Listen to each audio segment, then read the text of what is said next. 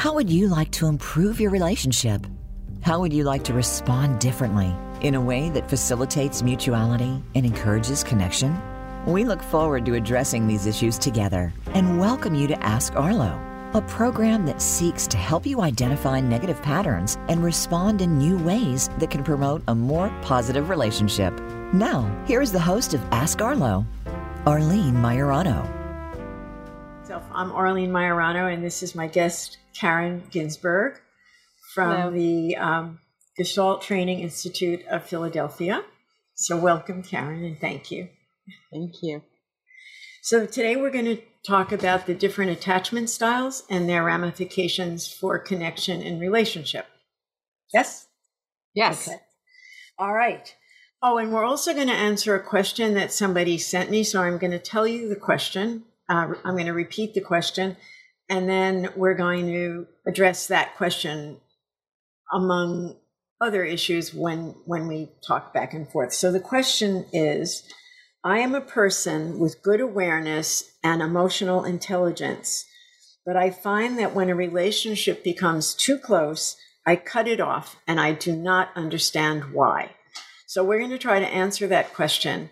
Some of it may depend, maybe we might have to answer it in different ways because different people with different styles may have the same issue, but we're going to try. And it's a very good question that comes up often when we work with couples, right? And, yes. So there are, I'm just going to briefly state the attachment styles. There's the secure attachment style, which is approximately 50% of the population. And just briefly, that person, that style, people are comfortable with intimacy. They expect to be loved and they expect to be safe. And they're very, very lucky indeed. So that's just a brief description of the secure attachment style. The anxious attachment style. Oh, Karen, do you want to add anything to that? No, I think what I want to add is that these attachment styles are styles that have been found to be consistent across cultures, and that they reflect the earliest experience, the earliest caregiving experiences between humans, and have been studied for the past 50 years. So there are these three distinct styles that have been identified that reflect our earliest caregiving environment and the way it's affected our expectations for relationships. Right. And, there was something else you said when we talked privately that I think is important, is they're not rigid. It's not like a person is a anxious attached person or an anxious or avoidant attached person. It's that we have traits, and so we may have more or less of some of these traits. Sometimes they're mixed up, and we have some of both. But nobody's like a fixed article. Like we're flexible, and we. But there is like a preponderance of some of the traits in a style that might define how we meet in relationship, right? Yeah, yeah, and I think that, those clinicians who really work with attachment styles do very extensive interviews with people and ask very particular questions and to really determine the subtleties of somebody's attachment style. Right. Whereas in pop culture, it can tend to just be like, oh, you're a this or you're a that. Right, right. In reality, doesn't create conversation that can be constructive. It can lead to conversations that can be constructive or conversations that can be sort of pigeonholing a person. Right. And I know, like in a couple, I always say that you is the curse word or one of the curse words. And so the danger is that if I'm anxious and I'm kind of coming to you with anxiety about whether you still love me or why did you forget to call me? If you label me and say, well, there you go, you're being you have an anxious attachment style, that's where it can really backfire. Yeah. So if instead you say to me, oh, I'm sorry, I see that you're anxious. I tell me what I can do to alleviate that, or to how can we talk about that, then you're recognizing my anxiety, but you're meeting me with empathy. So Right. that's the danger in labeling, that we get to call somebody a name and we get in trouble in the relationship when we do that. Yeah, I think the goal of using this for couples is to increase empathy, not to decrease it. And actually, when we increase the empathy, we can heal some of the underlying trauma that is causing some of those attachment traits that are either anxious or avoidant. So the other one is avoidant, 25%. And again, briefly, that person needs to feel independent and strong and self-reliant, and the default is to try to set boundaries and minimize, apparently minimize closeness. They need closeness also, but their style is to create a boundary and protect themselves from too much closeness. Again, tell me. Well, I think the idea of the parenting environment that someone would develop an avoidant style as a compensation for is an environment where your emotional needs are being rejected by your parent. So you come to feel like it's better, safer to not have needs and to assume that your needs won't be experienced with kindness or welcomed. People who have a more avoidant style tend to be quite self-reliant and can withdraw when feeling overwhelmed or invaded. There's a very, very important concept in Gestalt theory called creative adjustment, and I think you're talking about that in with the attachment avoidance style, but of course it would apply to any of the personality styles. When we're children, we creatively adjust to our environment. We do what we need to do to survive, what we need to do to protect ourselves.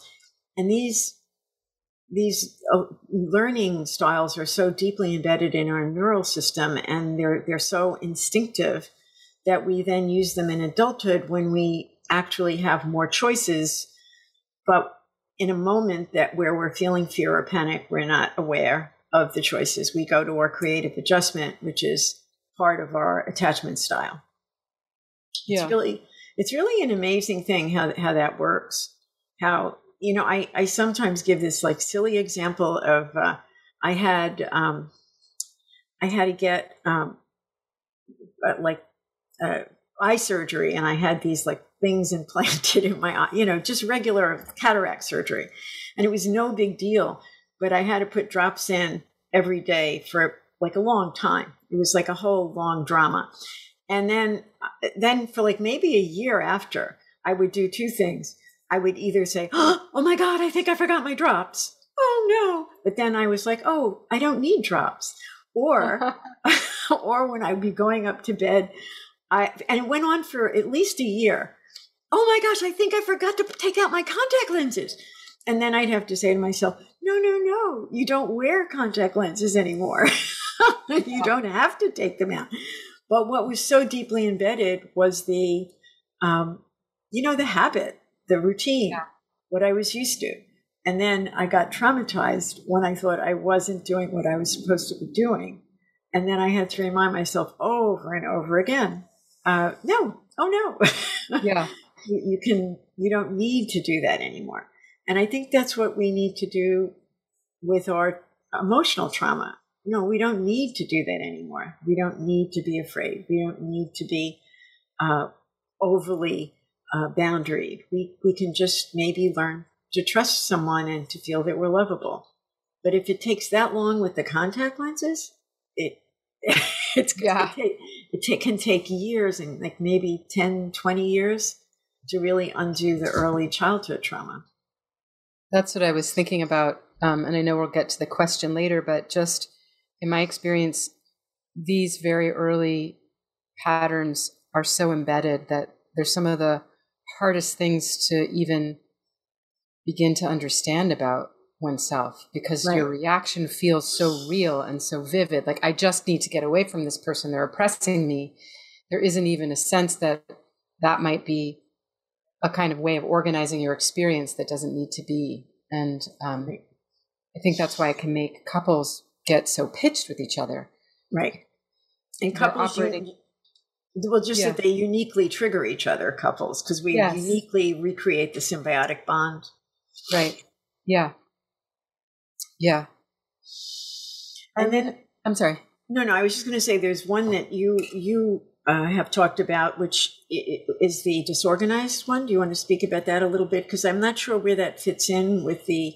Well, I wasn't sure if you had reason. talked about the anxious attachment style. I heard you talk about secure and avoidant, but I wanted to make sure. I just briefly mentioned it, but if we want to go into more detail now, I was going to just briefly mention it and then go into detail later. But so the anxious person is someone who, unlike the avoidant one whose parent may have been consistently not present and whose creative adjustment was to learn to take care of themselves and be by themselves and cut off emotion. The anxious person had an inconsistent parent and who was sometimes neglecting, sometimes present, but unpredictable. So their tendency is to move toward the parent, but to always be anxious about whether or not the parent is going to be there, to not be secure, to not be, to always be worried about abandonment or disappointment. So that person in adulthood is very sensitive to the small fluctuations in the partner's moods and actions, and may take those behaviors personally when they're not necessarily intended to be personal. Yeah. So anything else you want to say about that? No, I don't have anything to add. Okay. The other thing, like just as a something to kind of use as in the background, is I think in our culture, I'm not sure if it's just our culture, but certainly in American culture, there's like a tendency to feel that independence and self-reliance is extremely important and actually the norm.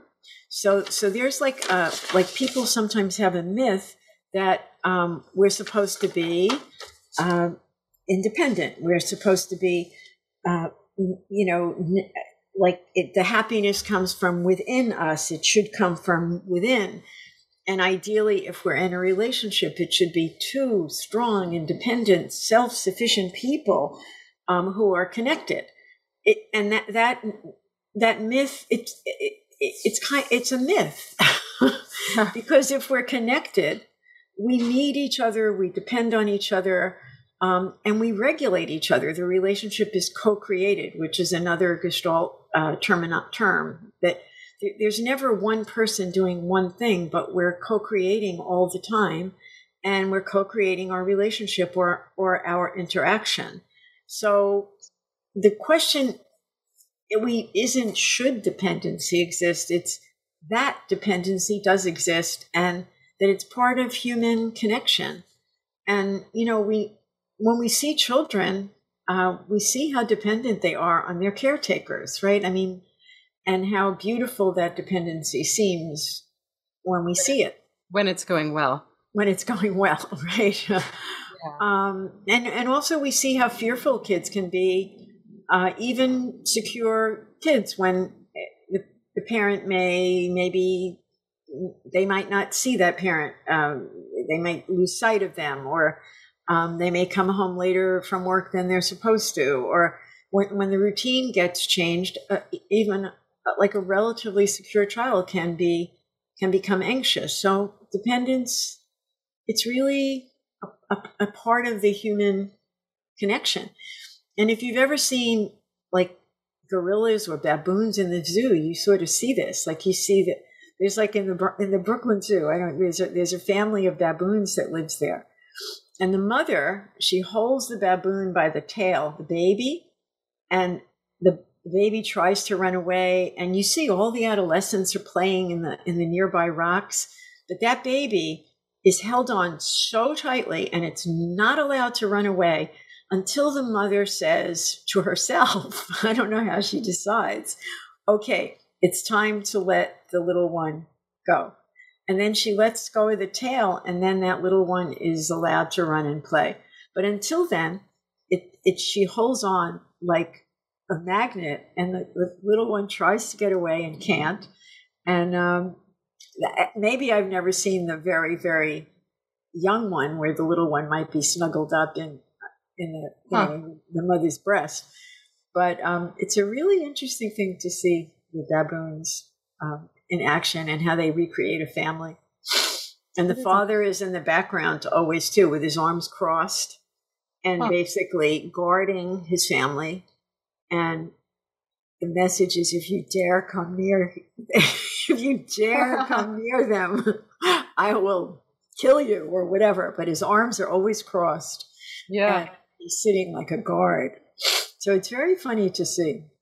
I want to add one thing, which is, I think this idea of preferencing independence is particularly heightened in white European culture and not as much in other cultures that are present in this country right. and in the world. And I think that part of what is emerging now is a broader recognition of connection, whether we know it or not, but that the sense of, even if you think you're independent, you're connected, and your independence may actually be creating feeling states in other people that you're not aware of.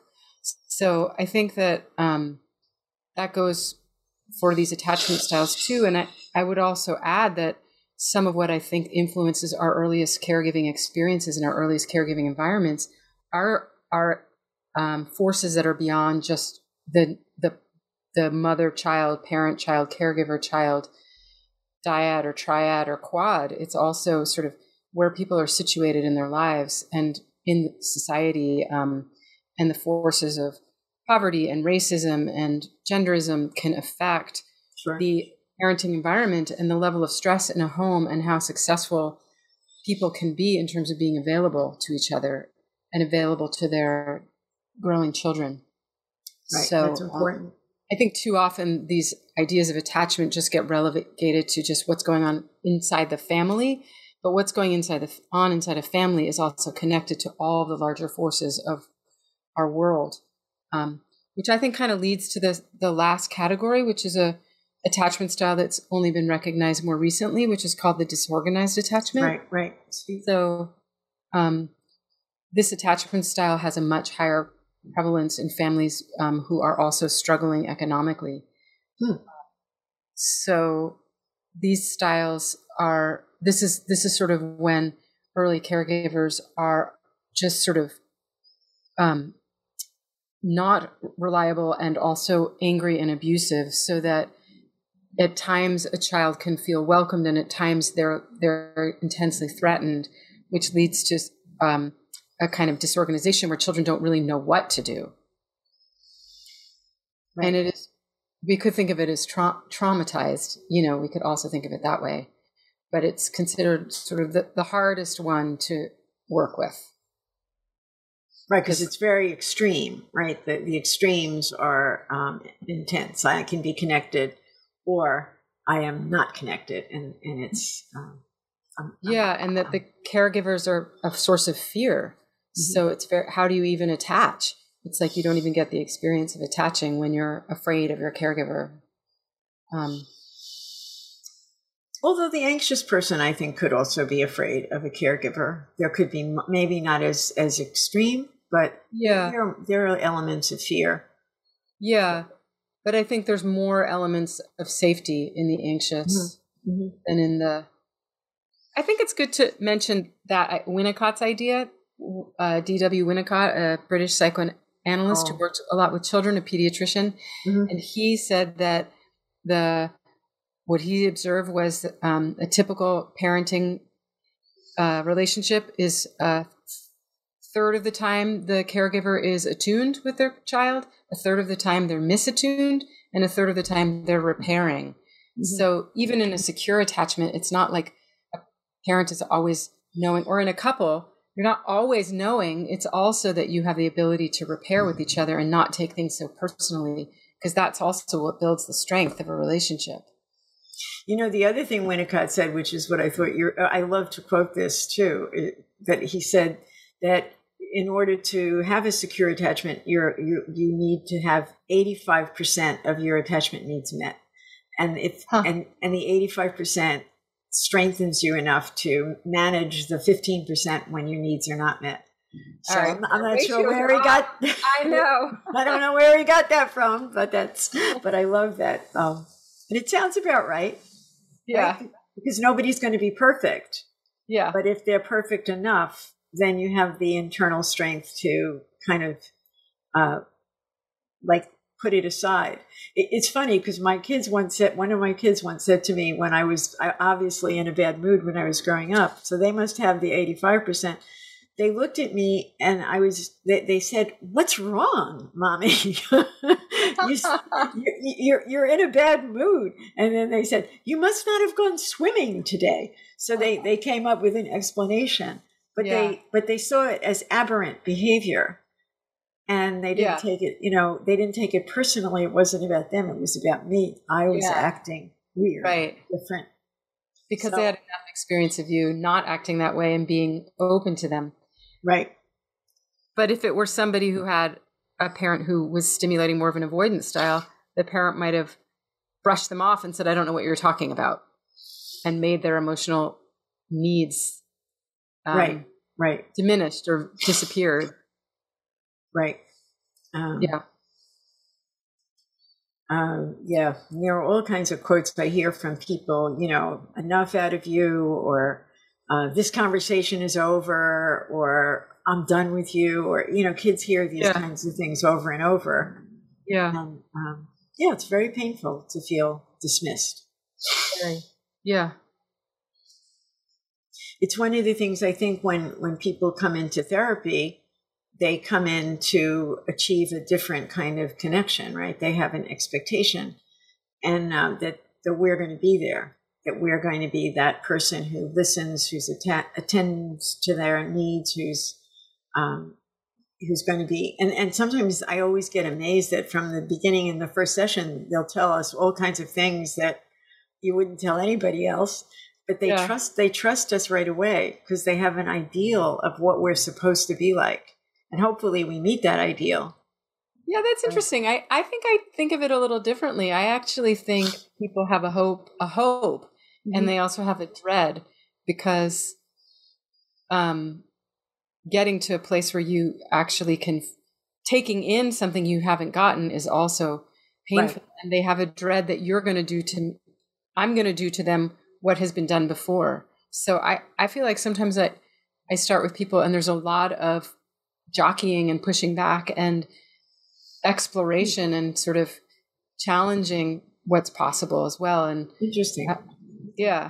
I mean, I think they come with a hope that something might be different, but I feel like we're also wired to kind of be comfortable. Even if it's uncomfortable, we're wired to be expecting and sort of comfortable with the same, which is sort of why I think couples get into relationships where their attachment needs are, reflected, like a anxious person, like the classic, we talked about, like a person who has an ambivalent attachment often ends up with someone with an avoidant attachment, because it kind of, they see that distance in that person as being so reassuring, or they see the steadiness or that person not having needs as being kind of reassuring.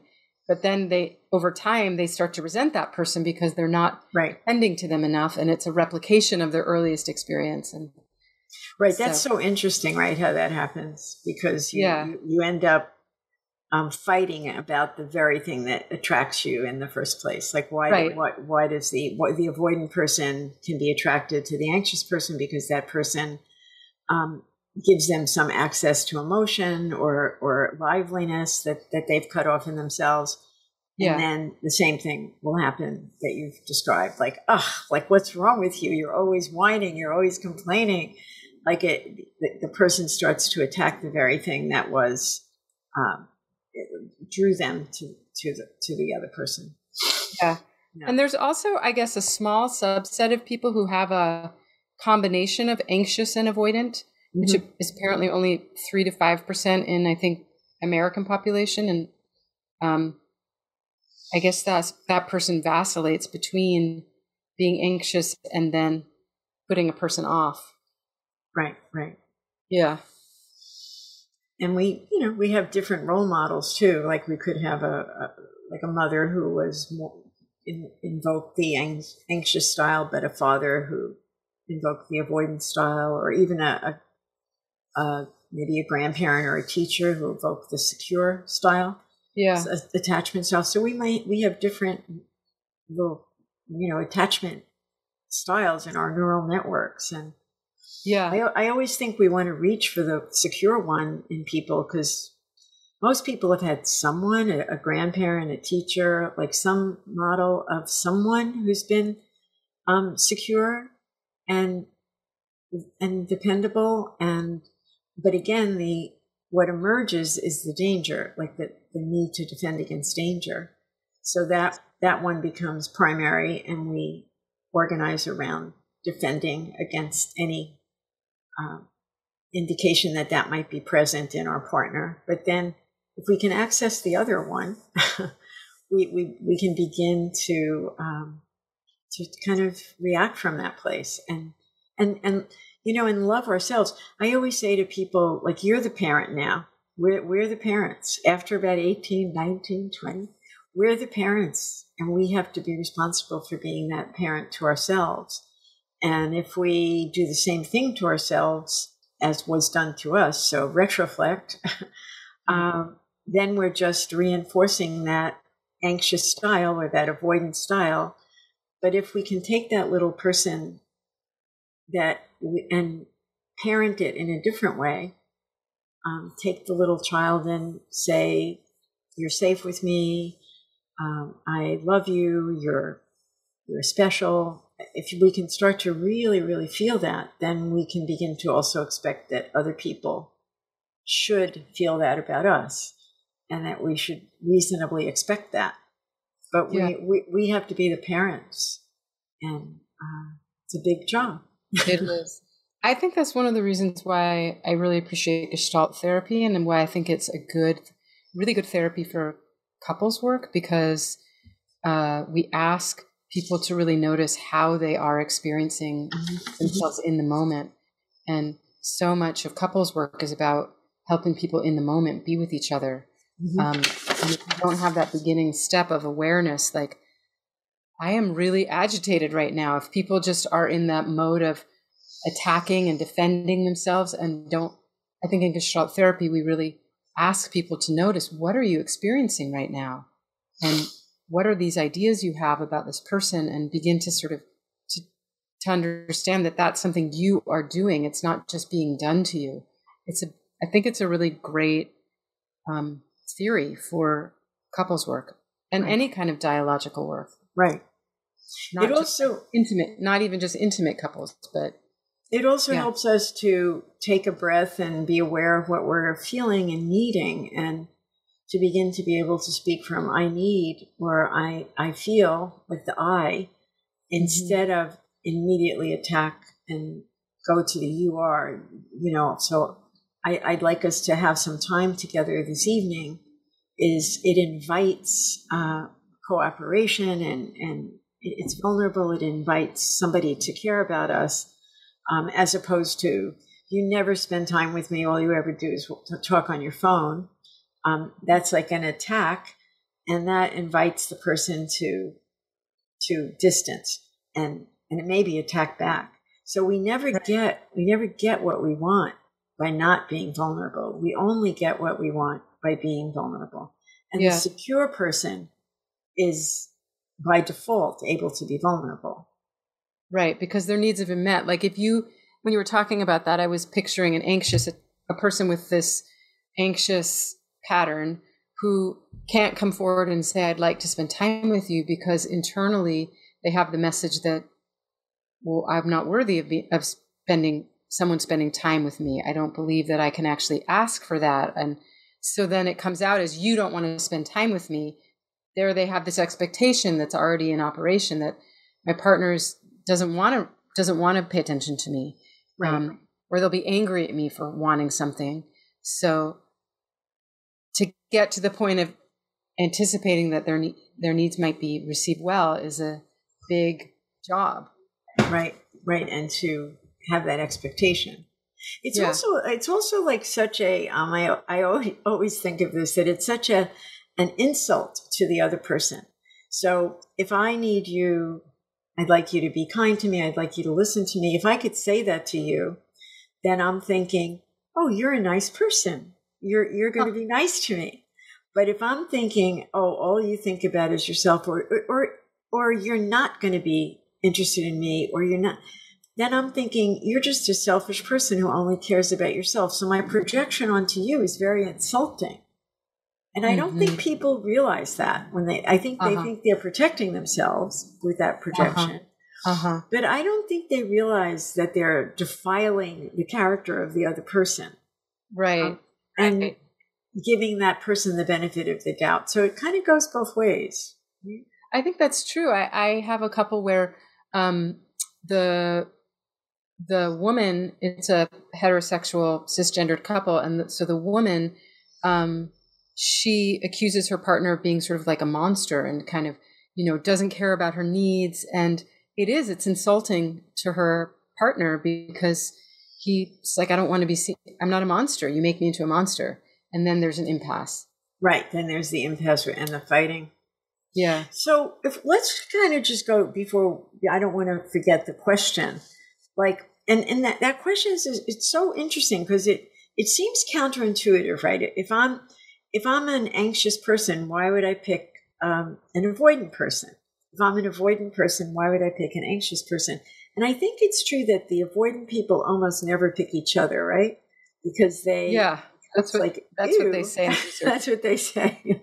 Like, why would I want to be with somebody who's just, because the avoidant person deep down inside does have, like all of us, a need for connection, even if it's covered over with a lot of layers.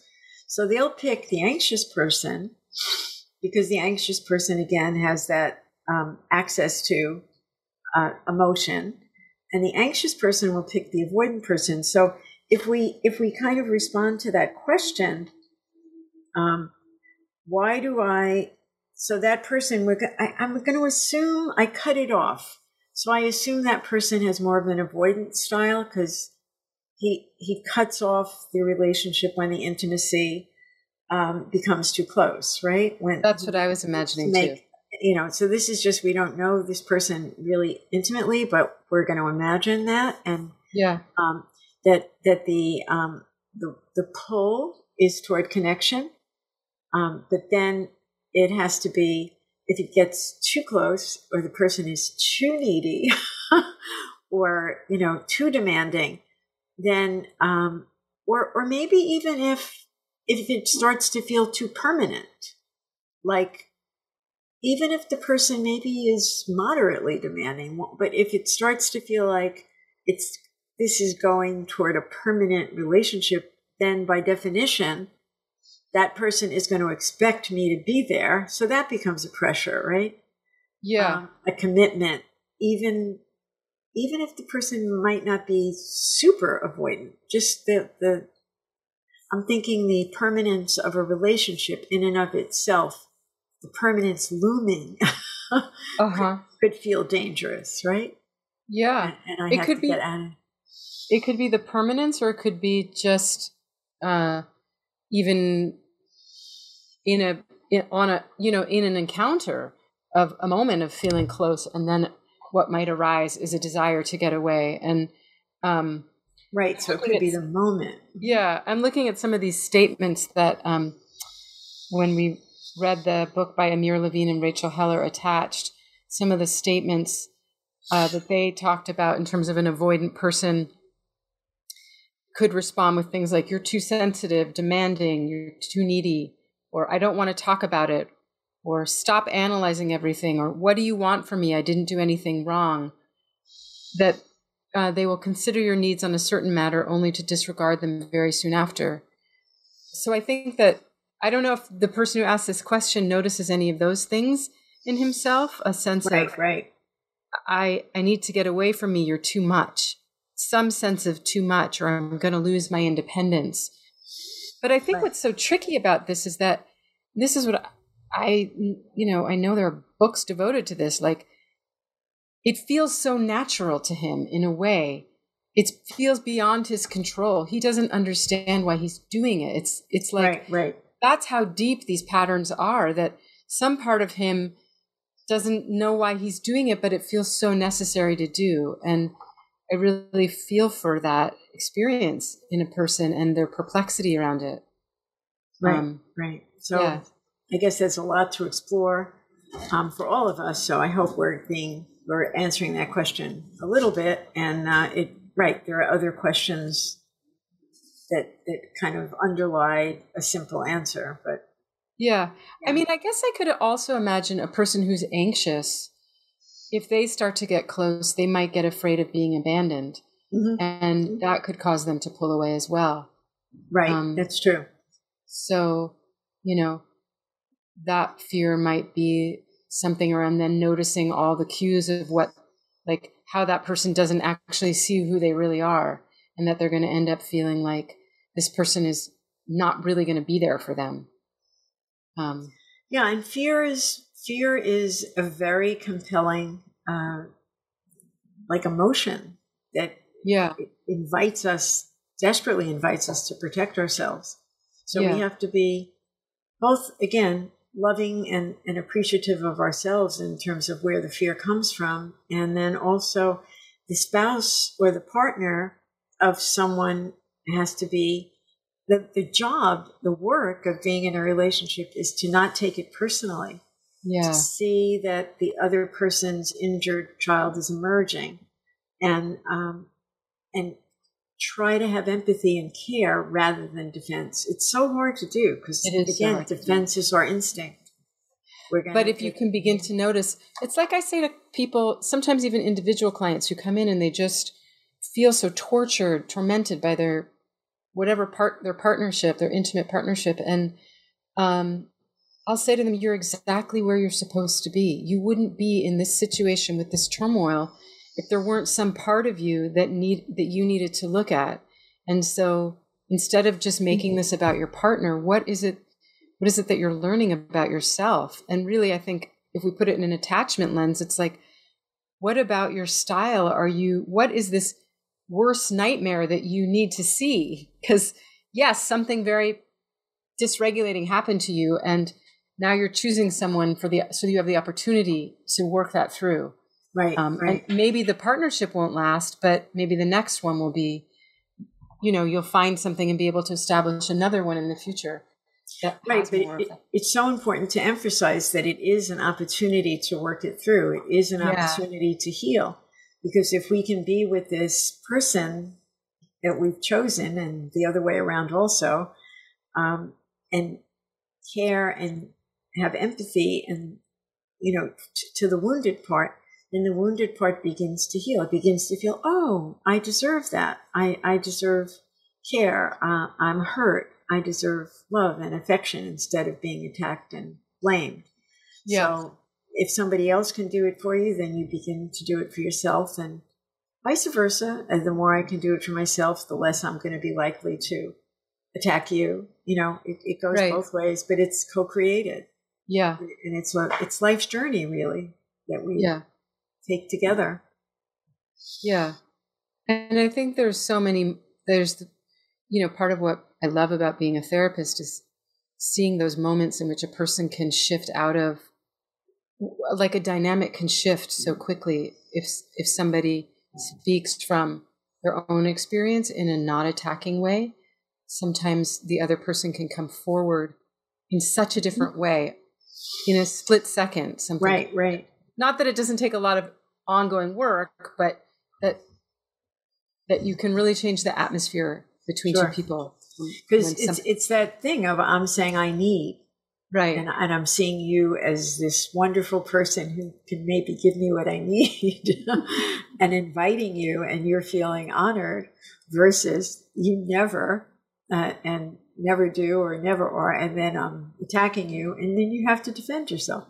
Right. So it's such either way, the cycle repeats itself. I mean, or yeah. get a new cycle or the other cycle repeats itself. Yeah. But it's so hard to be vulnerable when you've been hurt, when you've been disappointed, when you've been attacked. It's so hard to be vulnerable. Yeah. And yet we have to alter our defensive structure. Well, I think to be vulnerable, you need to feel enough support. And so I think the question is, if your partner's not giving you the support and the ground to know that you aren't the things that they're saying you are, then can you find it in yourself? Mm-hmm. Right. So if the anxious person can find within themselves, no, I really do have needs. I have a right to have those needs. And, or the avoidant person, really, then they're not going to, an anxious person isn't going to just go along, do whatever it takes to keep that connection and keep enduring a avoidant person saying, you're too much. They'll be able to say, no, actually, this is what I need. And this is and do you want to give it to me? Right. And then they can know that they'll be okay. I think for anxious people, there's really a lot of work around knowing they can be okay, even if this connection doesn't work out, that their well-being also is dependent on their connection to themselves. Right. And that's so important, right? That's the part of you're the parent now. Right. And I can actually remember, like maybe 50 years ago when I was about 25, I can remember the moment in therapy with my therapist that I shifted from looking at my little girl, because in Gestalt you do this experiment with a little girl. Ew, you're so needy, you're so weak, you're so pathetic. And I shifted. And I remember the moment of shifting to, I love you. I'm here for you. I love you. You're adorable. You're sweet. You're vulnerable, but I love you. And I can remember that micro moment. And I feel it was like the beginning of me becoming the parent to myself. Right. And that's our job, because otherwise we can spend our whole lives being angry that somebody wasn't there for us and reproducing that with somebody who's not going to be there for us. But, too bad somebody wasn't there for us. and now we get a chance to be there for us. Right. And that's anyhow. I think the irony is that I think, most of us, and I could include myself in this, like get involved in a relationship thinking, now I'm finally going to get the love I never had. But the irony is usually relationships, sometimes that's part of it, but also part of it is now I'm going to see that I have to give myself all the love that I never had because this person's not giving it to me and it's causing problems when I keep asking for it from them in the way I'm doing. Right. Only needing it every time. And if every time, if you can't tolerate the not having, it's interesting because somebody, how did this come up? Somebody was talking about their anxiety about like losing their partner and how they couldn't trust that the person would be there for them. And the truth is that, like, even if we can trust that somebody is loyal and dependable and they're going to be there for us and they'll never leave us, like, volitionally, somebody could die, right? We don't get to have like a guarantee that we're going to be connected to this one person for the rest of our lives. We could lose them in a tragic way. And ultimately what has to be our salvation really is the feeling of we can trust ourselves. We can trust ourselves to get through a crisis or a loss. We're going to always be with ourselves. We can trust ourselves to be there and to manage and to cope and to trust the foundation that is within ourselves. So ultimately, it's one of the existential dilemmas that Irving Yalom poses, or maybe he's got them from people like 100 years ago.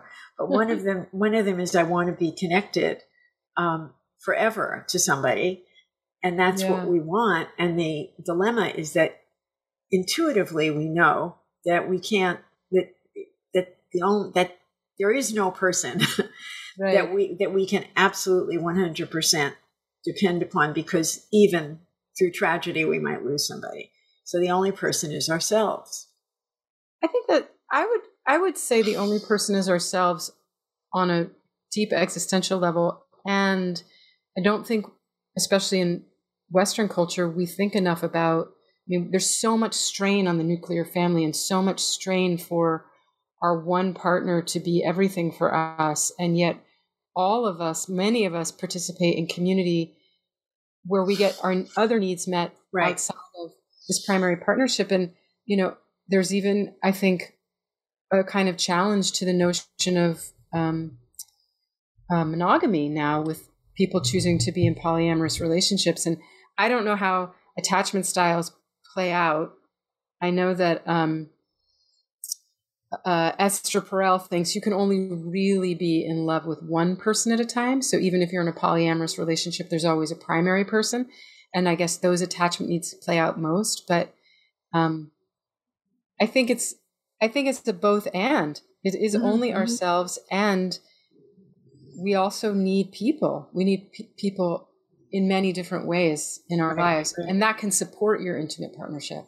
Right, and I'm not suggesting that we that we can or should only depend upon ourselves, but just that when we have this anxiety, that there's no guarantee. That's all I'm saying, and that then fundamentally we have to trust that we could handle a grief-filled situation should it come up, a loss, an abandonment. It will be painful, it will be terrible, but if we trust that we can handle it, then we don't need to go after the other person with anxiety and constantly get them to reassure us that they'll always be there. So it's like a mix of, yes, of course we need to be connected and dependent in a healthy way and co-create a relationship, and we need to feel like we love ourselves and we can trust ourselves. And we can find support and meaning even without this other person. If need be. And, and we have different friends, support, self-support, communities that we belong to. So, we don't necessarily want to go there, but if we have to. Right. And actually, for most people who, as you get older, it becomes more of a reality that one partner is probably going to die before the other outlive the other. And that's a whole phase of life. Boy, I didn't think we'd get to that in this conversation. Right, that's a whole other existential. That's a whole other thing. That's a whole other episode. The other existential issue, there's 4 of them, but one of them is I want to live forever. I want to be immortal. And I know that I'm going to die. And it goes for the partner, your partner too. You want. Yeah. But those are the. Do you think there's more we would want to offer the person who asked that question? Anything, any support they might need to? Well, they might, after listening to this, and maybe I think I have some articles on the website, and maybe I'll put more on about the attachment styles. I guess the important thing is for them to sort of take a look at and be curious about what their attachment style is, right? And what their early childhood experiences were with their caregivers that might have created one of the attachment styles. And then, like you said, it could be an avoidant person who gets anxious when there's connection and has to run away because they might get disappointed. They would be foolish and vulnerable to trust. Yeah. Or it could be the avoidant person who runs away when too much closeness happens because they're going to be afraid of being overwhelmed. So whichever one, but take a look at the styles and see what fits. Maybe there's also that the full attachment inventory is a really long process, and usually you need to find someone who's trained in it to do the attachment inventory, adult attachment inventory. But there is that website, the Attachment Project, that does a little quick quiz and then offers resources. Okay, good. So maybe I'll pass that, or I'll put that on the website and pass that along. The Attachment Project. The Attachment Project. Okay. You take a little online quiz, and then it offers you resources. Cool. Okay. So I guess hopefully this will just invite like some personal exploration for that person. Right. And curiosity. Yeah. To be curious about what you're experiencing and not make it about the other person. So what else? I don't know what else. Anything else before we end that you want to say? No, it's been fun talking to you. Yeah, same here. I mean, because we only have a few more minutes left. I love that we have a lot that I feel we learn from animals, watching them connect and bond. And but I'll just I just thought randomly of one funny thing that I think it's in one of the Ethan and Alan Cohen books. It's one of those books. They talk about like when you're in the delivery room and your baby gets put in the neonatal room, right? Mm-hmm. And there's like thousands of babies, like not thousands, but but usually about 100 babies, like one after the other, and you see which one is yours, and you go, "Oh, I love you, this baby so much," and they all look exactly the same. They're all like wrapped up in the little rags, but you instantaneously bond to yours, the one that's your baby. And it's a funny moment, and it makes no sense. Yeah. And the babies are hardwired to pick out, like babies can pick out which thing smells like their mother from right. a really early age. It's really amazing, right? We're hardwired for connection and intimacy in that way, a kind of full body knowing of each other. Okay. Well, I think, unless there's something I'm thinking that we are supposed to stop. I think we probably are. Yeah, I don't know, but I hope that and I think that's a great website, and I'm going to put it on. But I hope we've invited people to be curious about their personality style, their attachment style, and then to be empathic toward themselves. Yes. And also be curious about the attachment style of a partner and be empathic toward that partner. And again, by doing that, we heal and we reparent. We get another chance.